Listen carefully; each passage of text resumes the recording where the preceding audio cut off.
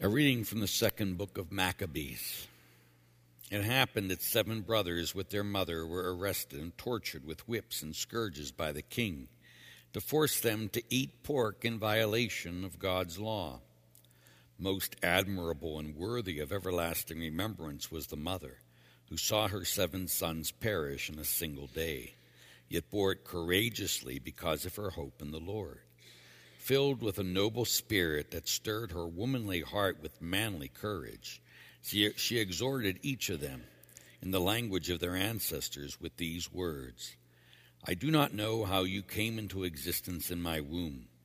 It was not I who gave you the breath of life, nor was it I who set it in order, the elements of which each of you is composed. Therefore, since it is the Creator of the universe who shapes each man's beginning, and he brings him about the origin of everything, he in his mercy will give you back both breath and life, because you now disregard yourselves for the sake of his law. Antaeus, suspecting insult in her words, thought he was being ridiculed. As the younger brother was still alive, the king appealed to him, not with mere words, but with promises and oath, to make him rich and happy. If he would abandon his ancestral customs, he would make him his friend and entrust him with his high office. When the youth paid no attention to him at all, the king appealed to his mother, urging her to advise her boy to save his life. After he had urged her for a long time, she went through the motions of persuading her son.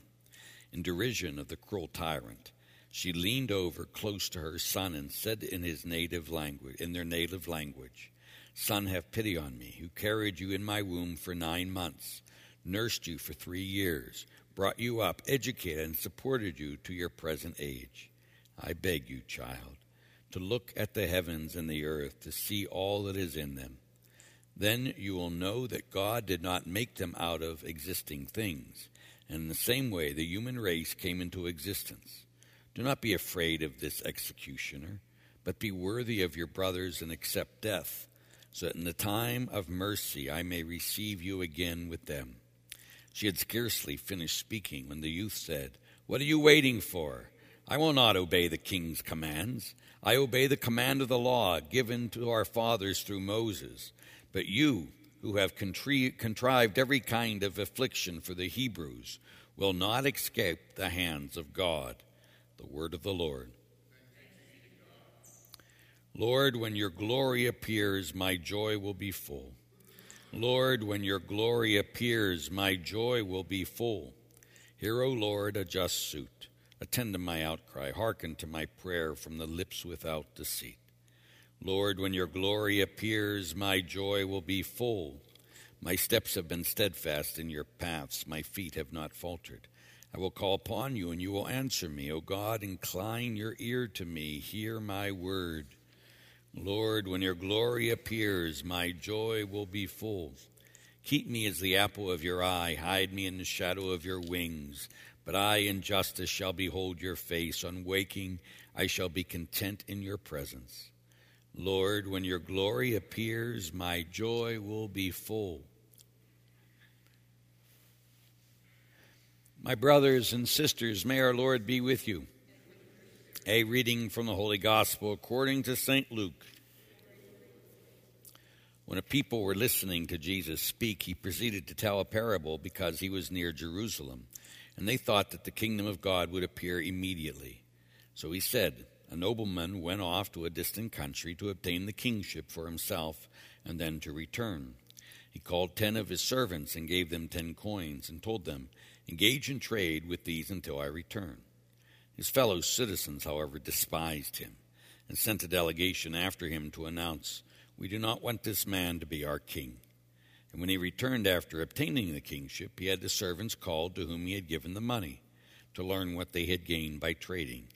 The first came forward and said, Sir, your gold coin has earned you 10 additional ones. He replied, Well done, good servant. You have been faithful in this very small matter. Take charge of 10 cities. Then the second came and reported, Your coin, sir, has earned 5 more. And to this servant he too said, Take charge of 5 cities. Then the other servant came and said, Here, sir, here is your gold coin. I kept it stored away in a handkerchief, for I was afraid of you, because you are a demanding man. You take what you did not lay down, you harvest what you did not plant. He said to him, with your own words I shall condemn you, you wicked servant. You know that I am a demanding man, taking up what I did not lay down and harvesting what I did not plant. Why did you not put my money in a bank? Then on my return I would have collected it with interest. And to those standing by he said, take the gold coin from him and give it to the servant who has 10. But they said to him, Sir, he has 10 gold coins. He replied, I tell you, to everyone who has, more will be given. But from the one who has not, even what he has will be taken away. Now, as for those enemies of mine who did not want me to be their king, bring them here and slay them before me. After he had said this, he proceeded on his journey up Jerusalem. The gospel of the Lord. And so the gospel we dealt with on Sunday from the Matthew's version. This is the Luke's version. But let's focus for a moment on the first reading from Maccabees. And you see the mother who lost her 7 sons and how she encourages them to give up their life for Christ. And it all becomes very rare in the Old Testament. They didn't have a developed vision of afterlife like we do in the New Testament because of Jesus' resurrection. But she says, she exhorted them, I do not know how you came into existence and how you gave breath, but I know that when you give your breath and life, God will give you back. He'll give you back life, is what she's saying. That somehow she knew that even watching her 7 sons die, the God always wins. She didn't despair. In fact, she sits there and was talked earlier how she bore courageously because of her hope. That here is a woman that had such hope that she could watch 7 of her boys killed. Could you imagine those of you who are parents just watching one child killed, and yet to go through 7, to watch 6 and then tell your 7th, go for it. It's time for you to die too. How hard that would be. And yet, she was a woman of hope. Hope can get us through anything.